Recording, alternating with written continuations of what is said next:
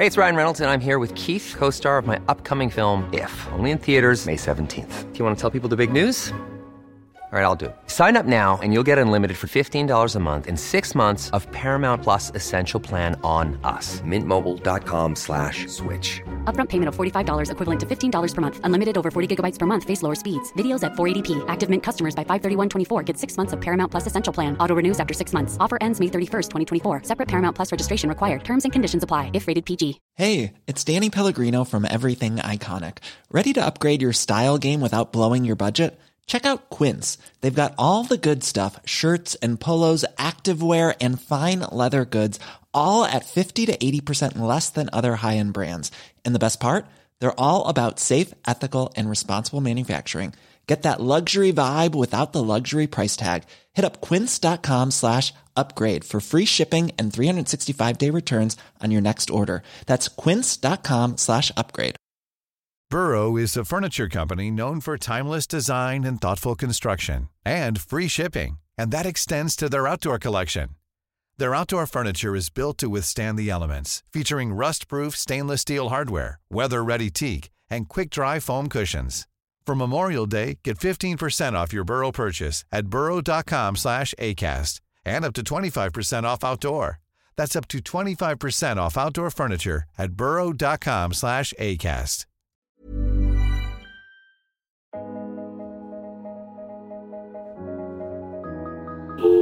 Please hurry! My wife's been killed! When 25-year-old Karen Strom is found beaten and strangled in her suburban home, there was a female lying between the bed right here and the wall. the community of Woods Cross, Utah is stunned beyond belief. This is the first homicide Woods Cross ever had. But an obvious suspect soon emerges. Oh my God, he finally did it. He killed her. Or did he? This is an intriguing story. We had to fit all the pieces of the puzzle together. And this puzzle will take nearly 30 years to solve. I had probable cause to arrest him, and he could either come in voluntarily or his face would be on the 5 o'clock news. How well do you know your neighbors? What lies behind the white picket fences?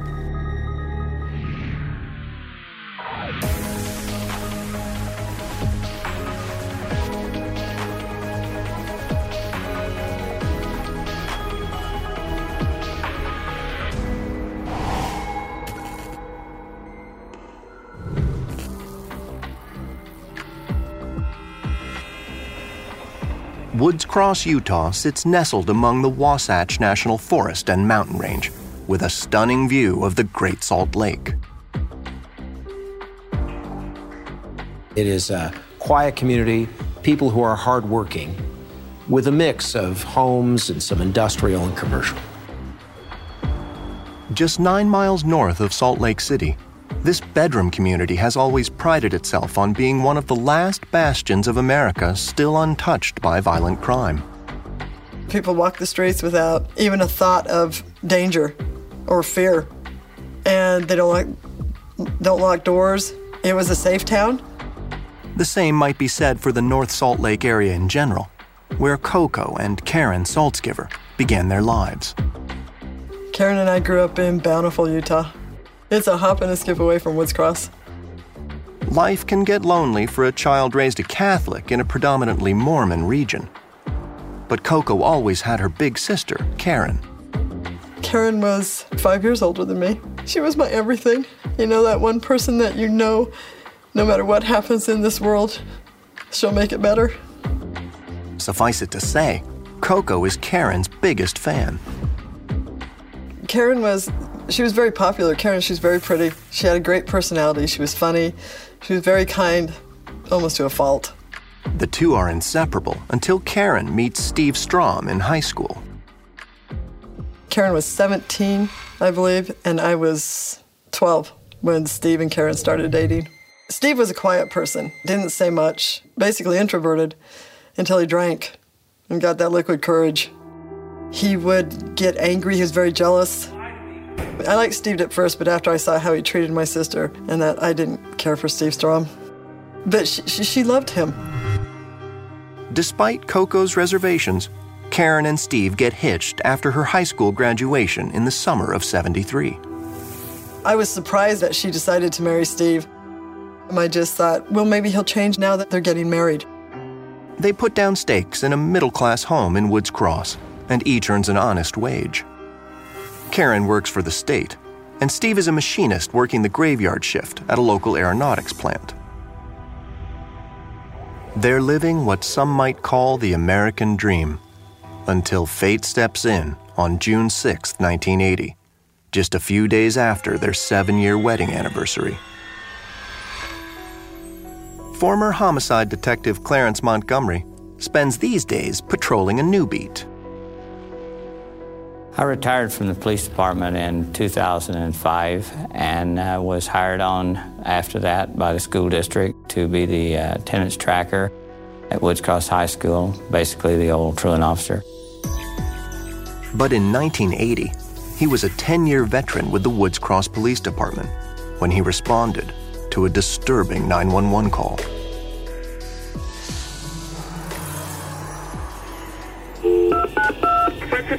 Please hurry! My wife's been killed! What's your name? Steve Strom! Please! This is the first homicide Woods Cross ever had. So it was kind of something new for us. I think we were fairly prepared for small agencies to be able to deal with it. When I got to scene, the room had been sealed off and the house had been sealed off, and the paramedics had been there already and determined that the victim was dead. The 911 caller, Steve Strom, is outside. When I first saw Steve, he appeared to be genuinely upset and panicked at what had happened and what had happened to his wife. According to Steve, the last time he saw Karen was the night before. One of our other officers interviewed him and reported to me that he and Karen had had an enjoyable evening together, and that when he left for work, everything was fine. But everything was not fine when he finished his shift the next morning.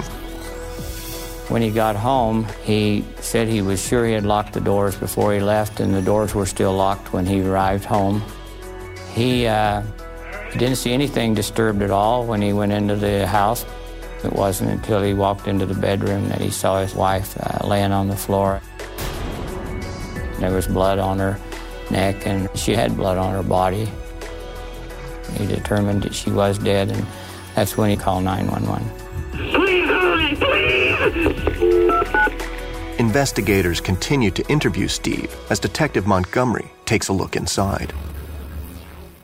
As I entered the bedroom, I observed the victim, a young female, lying here on the floor. Her head was up against the bed. There was obvious damage to her neck, blood around her neck area. The bed was disarrayed. There was a TV which had been knocked off of the stand laying on the floor. It was still going. There was several rungs in the bed which had been damaged and broken, which indicated there had been some type of scuffle. Karen Strom fought for her life. There was blood around her neck that was so violent that the tissue was damaged, and possibly from fingernails and so forth, that her neck had bled, and there was some blood scratches and abrasions on her neck. And the lack of physical evidence is evidence in itself. There was no fingerprints found anywhere in the house that didn't belong to either the wife or the husband, so we couldn't find any evidence of there being another intruder. There's no forced entry, no sign of robbery, nothing. Word of Karen's murder travels through town like a brush fire. I was at work at the phone company, and my stepmother called me and says, "Coco, let me have Tony come pick you up." And that's my brother. And I said, "I can't just leave work. Why?" And then she told me, and I just sat there in shock going, I just talked to her. She can't, she can't be gone. I just talked to her. Coco and her family make their way to the Strom residence. This isn't real. This isn't happening. When they brought her body out in that bag, I went, oh my God, that's my sister in there. And I wanted to say, just don't put her in there. Don't put her in there.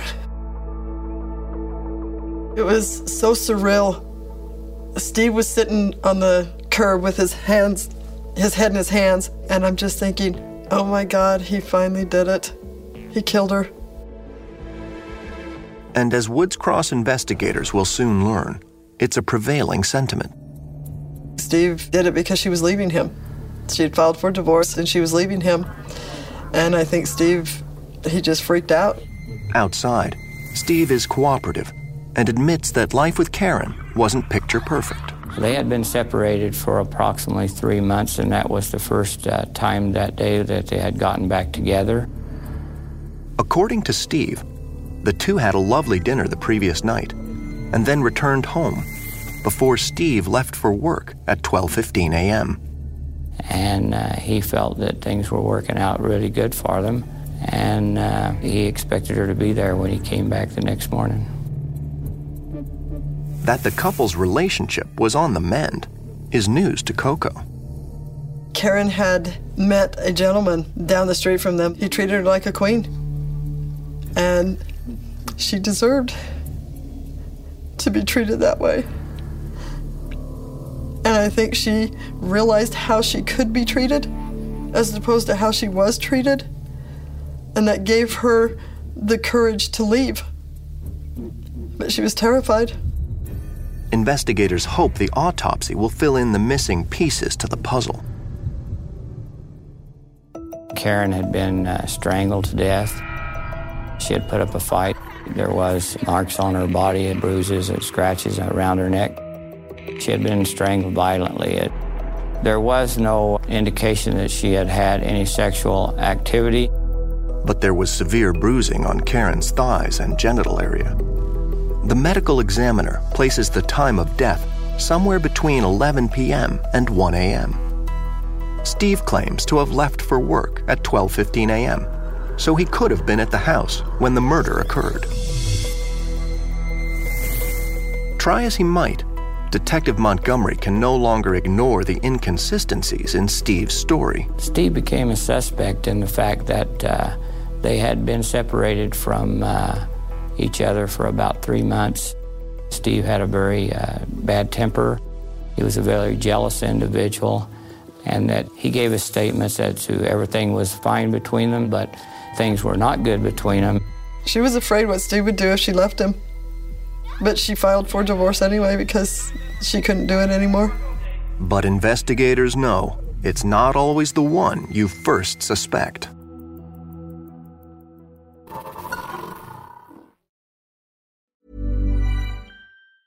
Hiring for your small business? If you're not looking for professionals on LinkedIn, you're looking in the wrong place. That's like looking for your car keys in a fish tank. LinkedIn helps you hire professionals you can't find anywhere else, even those who aren't actively searching for a new job but might be open to the perfect role. In a given month, over 70% of LinkedIn users don't even visit other leading job sites. So start looking in the right place. With LinkedIn, you can hire professionals like a professional. Post your free job on linkedin.com/people today. Hey, it's Ryan Reynolds, and I'm here with Keith, co-star of my upcoming film, If, only in theaters May 17th. Do you want to tell people the big news?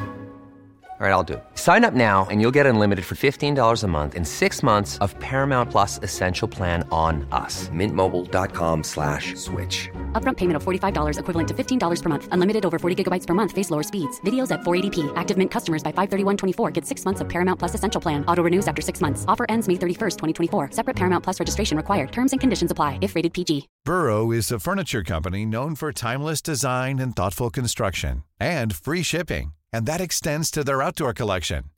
Their outdoor furniture is built to withstand the elements, featuring rust-proof stainless steel hardware, weather-ready teak, and quick-dry foam cushions. For Memorial Day, get 15% off your Burrow purchase at burrow.com/ACAST and up to 25% off outdoor. That's up to 25% off outdoor furniture at burrow.com/ACAST. Hey, it's Janice from Warner Brothers Discovery. Have you ever heard the expression, perfect is the enemy of good? I think about that a lot, especially when it comes to my body and health, because perfect does not exist. It's a total trap. Noom isn't into this perfection thing either. Its unique approach is tailored to each person's psychology and biology. From coaching to recipes, Noom's app provides personalized information to help you on your journey, no one else's journey. I also think it's great that Noom doesn't restrict what you can eat, and it doesn't shame you for treating yourself. And treat yourself you should. What's more, Noom's approach is grounded in science. They've even published more than 30 peer-reviewed scientific articles about how they work. To date, Noom has helped more than 5.2 million people lose weight by helping them build new habits for a healthier lifestyle. So why not give it a try? Stay focused on what's important to you with Noom's psychology and biology-based approach. Sign up for your trial today at Noom.com. That's Noom.com. And check out Noom's first ever cookbook, The Noom Kitchen, for 100 healthy and delicious recipes to promote better living. Available to buy now wherever books are sold.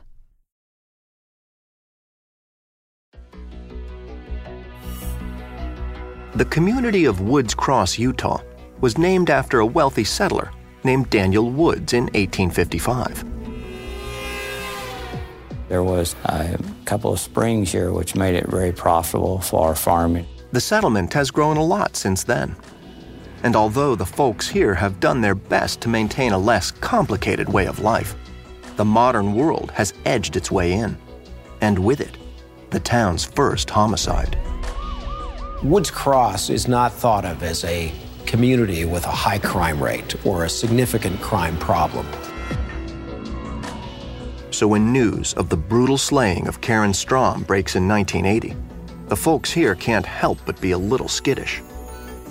The people in the community were pretty disturbed at the time that the homicide occurred because they had never experienced a violent crime of this nature. And the worst part about the whole thing is that many think they may have seen it coming. I believed if Karen didn't get out of that marriage, it was just a matter of time before something horrific happened to her. Rumors of domestic abuse run rampant among the couple's family and friends. Coco saw the alleged wounds firsthand. She got good at hiding the bruises and everything, makeup. But I could always look at her and I say, "Are you all right?" And she would turn her head away from me. "Yeah, I'm fine." And I said, "He did it again, didn't he?" "No, I'm fine." She wouldn't look at me. After nearly 7 years of marriage, Karen had had enough. Karen gave him options about his drinking and said, "You've got to quit. I can't do it anymore." I knew she wanted to go to therapy at times for it, and Steve wouldn't do it. He told her he'd quit and everything, but he never did.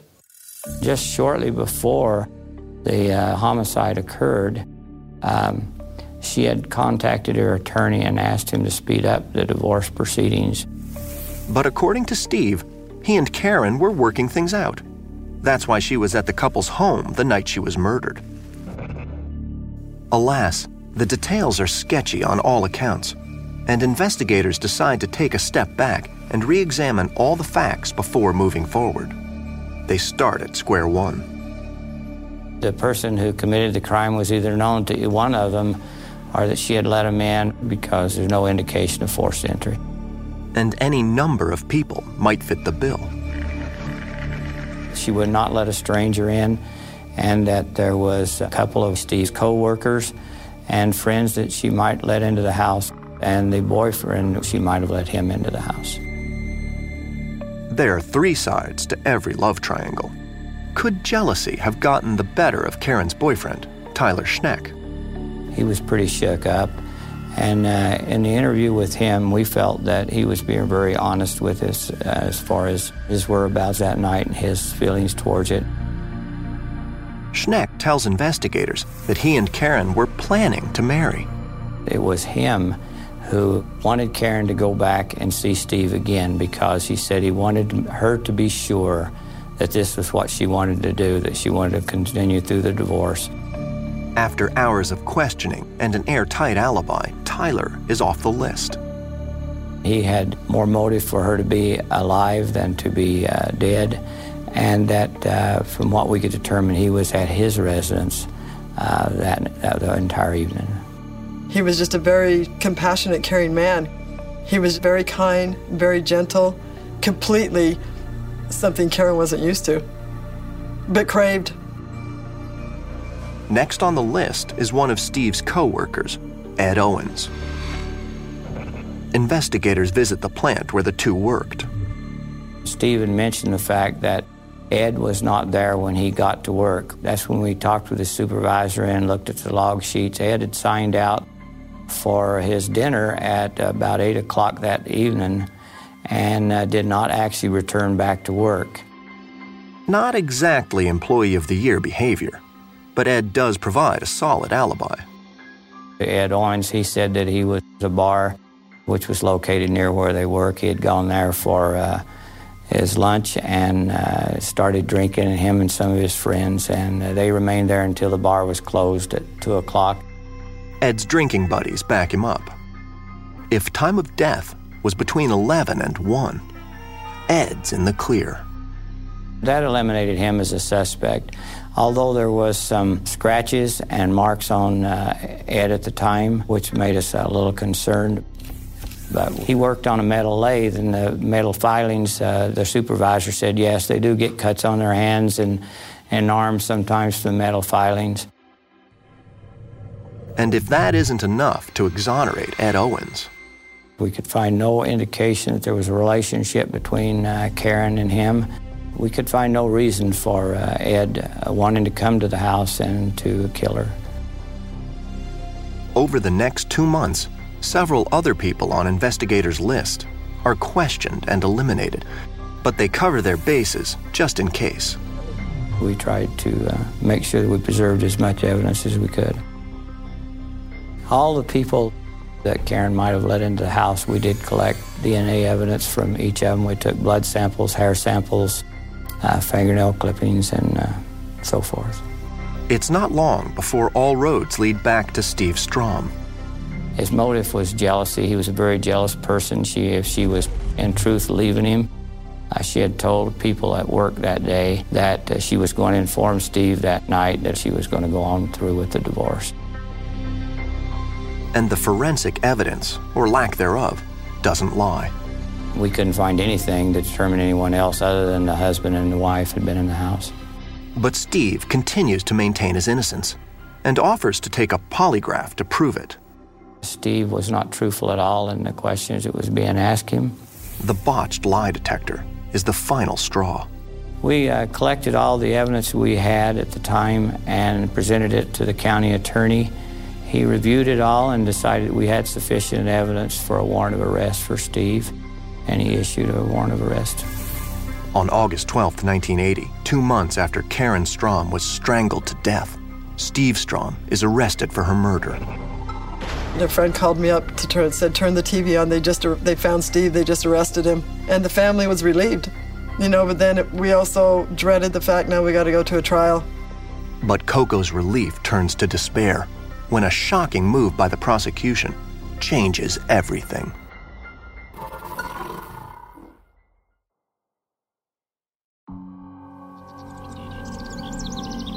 There's good news and bad news in Woods Cross, Utah. The good news is that the fine citizens here can finally sleep peacefully at night, knowing that an arrest has been made in the Karen Strom murder case. The bad news is that the killer isn't some outlander hell-bent on wreaking havoc in this quiet enclave, but it appears to be one of its very own, Karen's husband, Steve Strom. Karen's sister, Coco, couldn't be more relieved. I was happy that they had enough evidence and everything on Steve to get him. Investigators prepare themselves for the trial ahead. Statements that she had made to her friends, the bruises that she had shown her friends, a lot of those kind of things all added up, but a lot of it was circumstantial evidence. A little too circumstantial for the judge's taste. He balks and Steve Strom is set free, citing lack of evidence. The county attorney felt that it had weakened their case to the point where he felt it was better that we drop the charges. It was unbelievable. How could it be all circumstantial evidence? But they dismissed it, and you find a way in yourself to just think, okay, now how do I live with this? In the meantime, Woods Cross police continue to chase leads. But the case has grown colder than a pastrami burger at a vegetarian barbecue. Investigators from the Woods Cross Police Department carefully pack up everything relating to the crime, including crime scene photos, suspect blood samples, and clothing and fingernail clippings from Karen herself. You want to preserve the evidence, the chain of command. You want to make sure that you have exactly who had possession or control of that evidence at all times. With no ties to bind him to Woods Cross, Steve Strom eventually moves out of the area for good. But for Detective Montgomery, out of sight is not out of mind. I always felt that Steve was involved in the death of his wife. Never did feel that he was any otherwise. 25 years pass, and Detective Clarence Montgomery retires in 2005. But Coco can never retire from the heartbreak. The journey of my sister's death, it was the worst day of my life. It was a nightmare. I was so lost. And I learned to live with Karen's death with a hole in my heart that I know till the day I die will always be there. When Woods Cross detective, Sergeant Brad Benson, isn't rustling up the bad guys, he's busting broncos on his Farmington ranch. I've been around horses all my life. Right now, I have 4 ponies. My grandkids ride them, and once in a while we'll put them in the parades. Call it a form of equine therapy. There's a lot of stress in law enforcement on the job, and working with the horses is one of the ways that I'm able to deal with it. Luckily, June of 2006 is a stress-free month for the Woods Cross PD. I was getting a little bit slow with my cases, so I had a little extra time to work on other cases that had been considered cold. So I pulled the Strom case out and began looking at it. Benson was a reserve officer for the department in 1980. The detectives back then would always converse with the officers and tell them what was going on with the case. So I've always had an interest in it. That same summer, Coco just happens to contact the Woods Cross police station for the first time in 26 years. He said, "Do you want to hear something funny?" He says, "I pulled her case out 6 months ago and started looking at her case again." And I just sat there staring at him like, really? It was hard to believe because it had been so long, and I says, "Oh my God, it's time." Over the next few weeks, Detective Sergeant Benson carefully sifts through all the materials in the Karen Strom case files. There were police reports, evidence reports, photographs, numerous records of items of evidence that was seized at the time of the homicide. There was all sorts of blood samples, saliva samples, hair samples. Samples from the victim and the many suspects. Benson is hoping the samples contain DNA because DNA has come a long way since 1980. The only thing that could be done with DNA, blood specifically, back in 1980, is blood typing.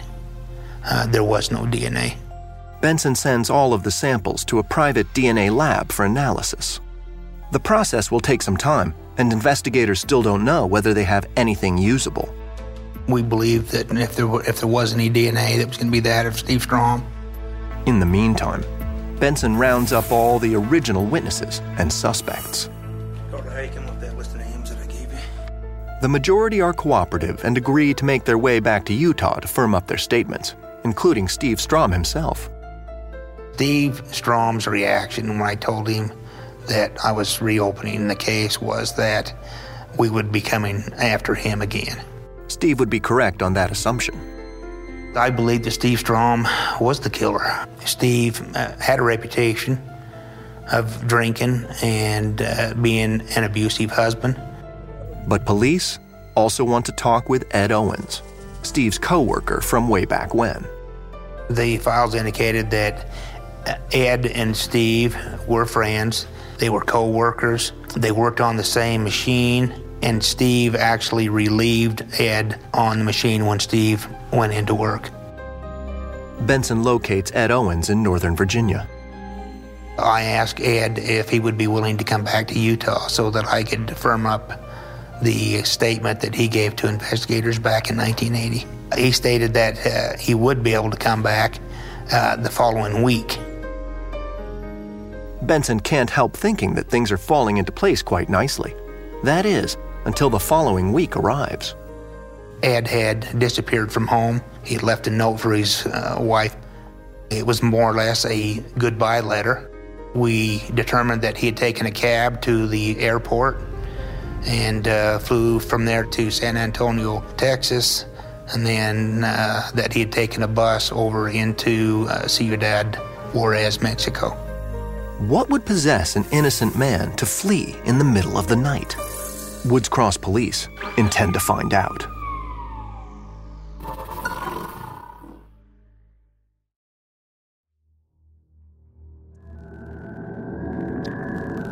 The Salt Lake City area is known as the Crossroads of the West. Never in the history of the region has the name been so fitting. When in the winter of 2007, local investigators find themselves at a crossroads of their own in the 27-year-old murder investigation of Karen Strom. This case truly was a whodunit case, and so we had to fit all the pieces of the puzzle together. There was a lot of information to go through and sort out. All work and no play makes Troy Rawlings a dull but highly effective prosecuting attorney. So I'm usually to work sometime between 5 and 6 in the morning. I need to do that by necessity because once the day starts, it gets hectic. I usually try to get out of here between 5:30 and 6 at night. Sometimes that's not possible, and it runs, well later into the night. Rawlings has a few late nights ahead once the Karen Strom homicide file tops his case docket in 2007. Up until that point in time, even the family of Karen Strom had thought that it was Steve Strom. Our office, though, began to focus that the evidence pointed in the direction of Ed Owens. And Owens, a mere person of interest some 20 years ago, is pointed in the direction of Mexico. Detective Brad Benson had made efforts to contact Ed Owens, and when Detective Benson did, Ed Owens' first reaction was to take off and run. It soon becomes clear why when the DNA results come back from the forensics lab. Not only is there identifiable DNA from Karen's remains, but there's also a match to her probable killer. By far, the #1 DNA profile underneath Karen Strom's fingernails was Ed Owens. Karen's sister Coco never even considered that it might be anyone other than Steve Strom. I was so confused. Who is this guy? And why did Karen have his DNA under her fingernails? I mean, who is this guy? That's what the cops want to know. I was surprised that Ed's DNA came back because I was unable to determine what motive he would have for killing Karen. The DNA under Karen's fingernails turns out to be a combination of Owen's skin and seminal fluid, indicating that motive might be attempted sexual assault. As far as anyone can tell, Karen and Ed only knew each other in passing. Karen and Ed had met on enough occasions that there was familiarity with each other. We know that they actually had gone on an outing together. It was Ed and Steve and both of their wives.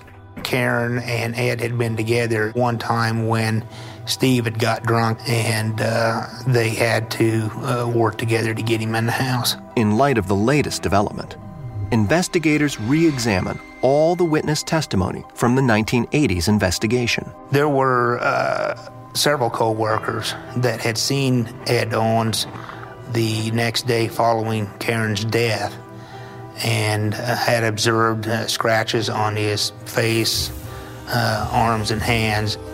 Thank goodness the early investigators had the forethought to take photographs of Ed's injuries. We believe that Karen Strom had inflicted those injuries to his face and arms and hands, and that's what we used for our probable cause to arrest Ed Owens. But the last Benson heard, Ed was in Juarez, Mexico, just across the El Paso, Texas border. It's going to take some time to track him down. In the meantime, Benson revisits Ed's alibi. The night of the Strom homicide, Ed had left work at approximately 8 p.m. to go to a bar. He went with several co-workers, which at the time had given Ed an alibi. However, when I recontacted all of these individuals, they knew that there was a possibility that he could have slipped out. But the final nail in Ed's coffin is a very seedy past. We were aware of other prior instances where Ed Owens had been in violation of the law, instances that involved women and violence, and an instance where, even though he had been acquitted by a jury in California in 1973, the victim was still adamant that Ed Owens was the person that sexually assaulted her, choked her, and stabbed her. Sound familiar? Where there's smoke, there's fire. And it's time to douse this one before it spreads. KUTV news reporter Brian Malahi knows a ratings grabber when he hears one. This is an intriguing story with many different subplots. You have the murder itself. You have the fact that there was attention directed at her husband. You have the case going cold for nearly 3 decades.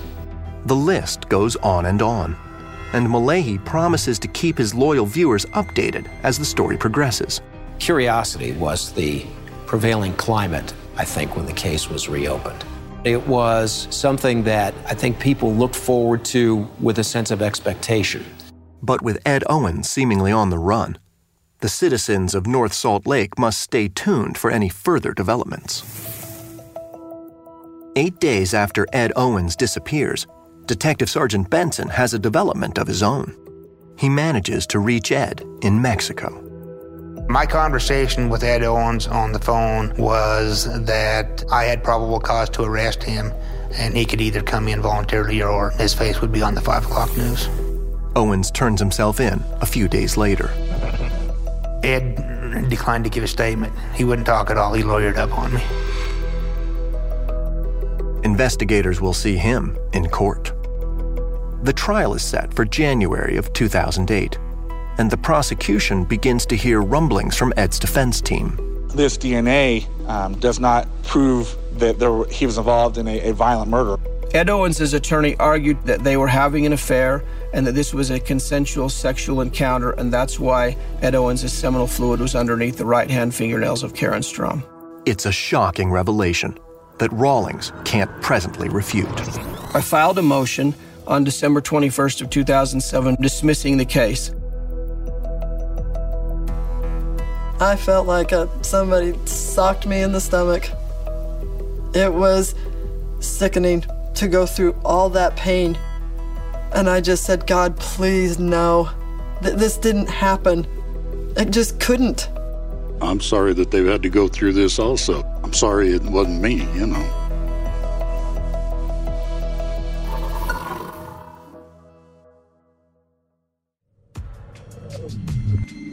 Investigators in Woods Cross, Utah, have to do some major regrouping when the murder case of Karen Strom is dismissed for a second time with a second suspect, Ed Owens.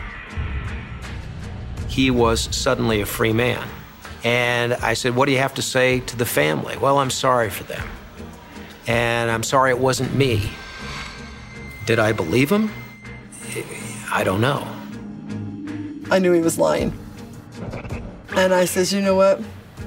I'll be damned if I'm going to give up. I have not come this far to give up. Coco reaches out to County Attorney Troy Rawlings, but he's already on it. The game plan was to get the questions answered that we had from our experts that had been raised by the defense and then refile against Ed Owens and convict him of killing Karen Strom.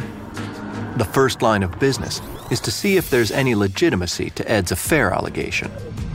All of the physical evidence at the crime scene, the blood of Karen Strom that was at the crime scene, the injuries to Karen Strom's face and body, the gouges to her neck, the injuries on Ed Owens, all of them showed that the defense argument that this was a consensual sexual encounter was bunk. But how to prove it? The prosecution team circles the wagons. One of the steps we took was to go back and relook at every piece of evidence that we had. Let's go through it piece by piece and see if there's anything else, see if there's any additional evidence, anything else we can come up with. It's a long and meticulous journey, which will require some late hours away from the family. But soon, Rawlings' efforts pay off. Craig Webb and I had noticed in some photographs some little spots on Karen Strom's panties that she was wearing when she was killed. Those spots look suspiciously like blood. The panties are sent to the state crime lab for testing. The process takes 8 months. In July of 2008, investigators learn the blood on Karen's underwear matches that of Ed Owens. What that piece of evidence did for us was, again, to help us to establish this was a struggle, and it was consistent with all the other physical injuries that Ed Owens had. The prosecution rests and refiles the case against Ed Owens. You know, I thought, don't get excited yet, Coco. Don't do it to yourself, you know? And I thought, just be grateful they found it. Go on and just see what happens. But inside, I was just, oh, thank you, thank you. In the matter of State of Utah versus Edward Lewis Owens, we, the jury, do hereby find the defendant, Edward Lewis Owens, guilty.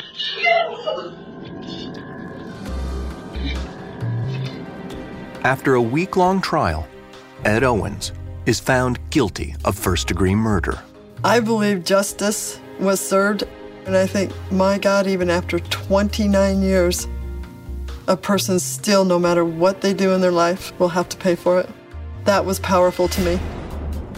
But perhaps the most thankful for the conviction is Steve Strom, Karen's beleaguered husband.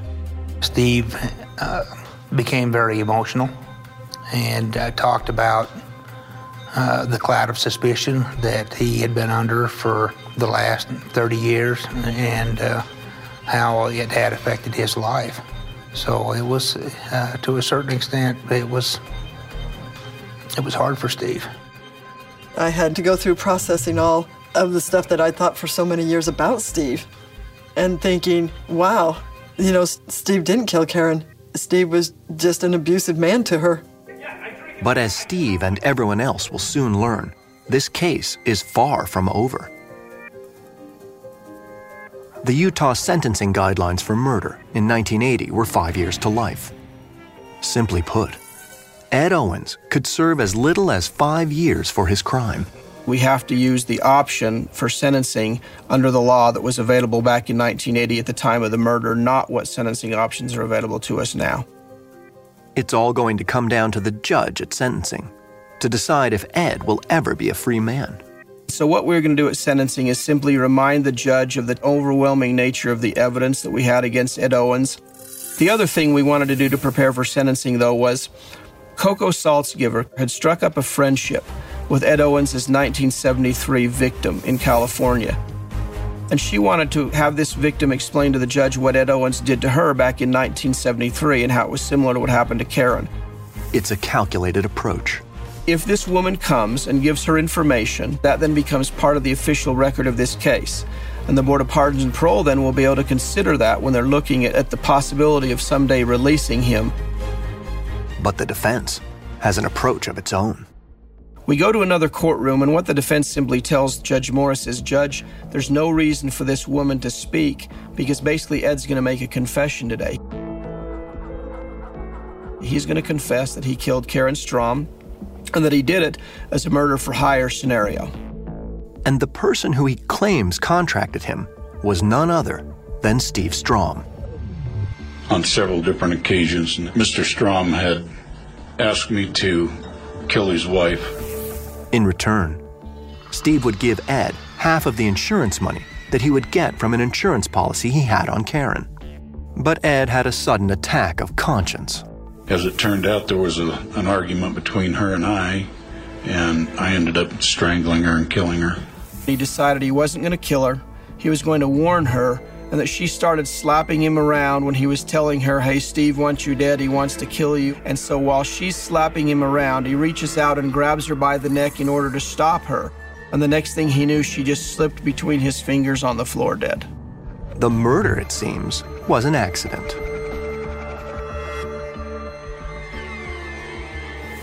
It was one of the saddest, happiest times of my life. because he confessed to doing it himself out of his own mouth. I believe it was a bogus story what he said, but he confessed to killing her. The judge postpones the sentencing hearing until things can be sorted out. I mean, here Ed is telling us, I killed this woman, but Steve Strom put me up to it. It's a dubious tale, but one that needs to be checked out nonetheless.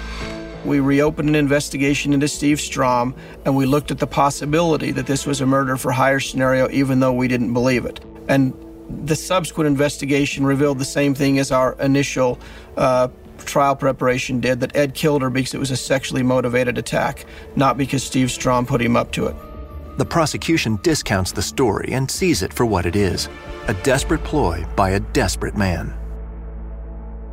Ed Owens didn't want the judge to know that he was a perverse attacker who sexually assaults and kills women. Ed Owens is sentenced to 5 years to life.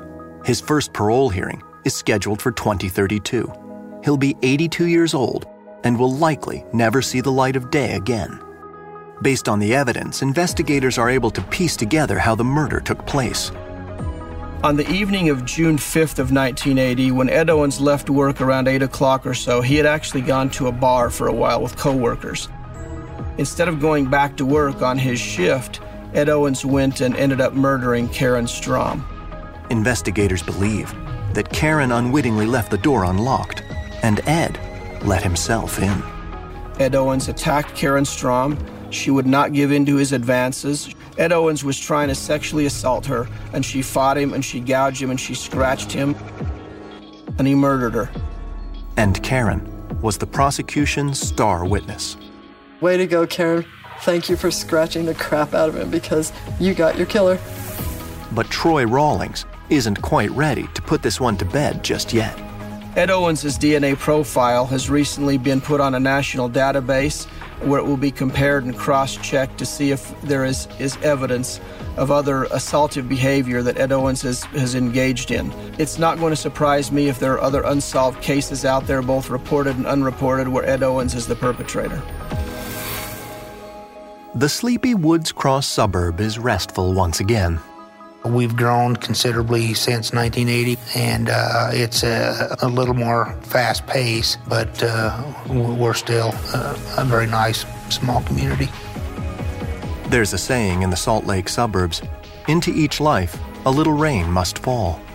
But for Coco, she need only to look for the rainbow. I know she's with me all the time. She helped me get through breast cancer. She helps me get through everything, and the piece is, I feel now asking her for that help, because before I didn't feel like it, because I didn't feel like I helped her.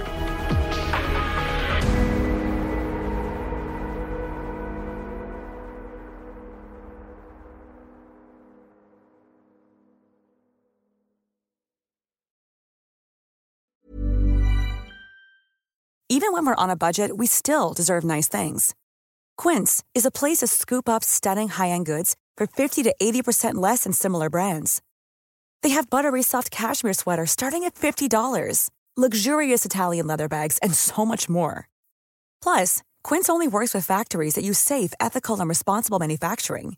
Get the high-end goods you'll love without the high price tag with Quince. Go to quince.com/style for free shipping and 365-day returns.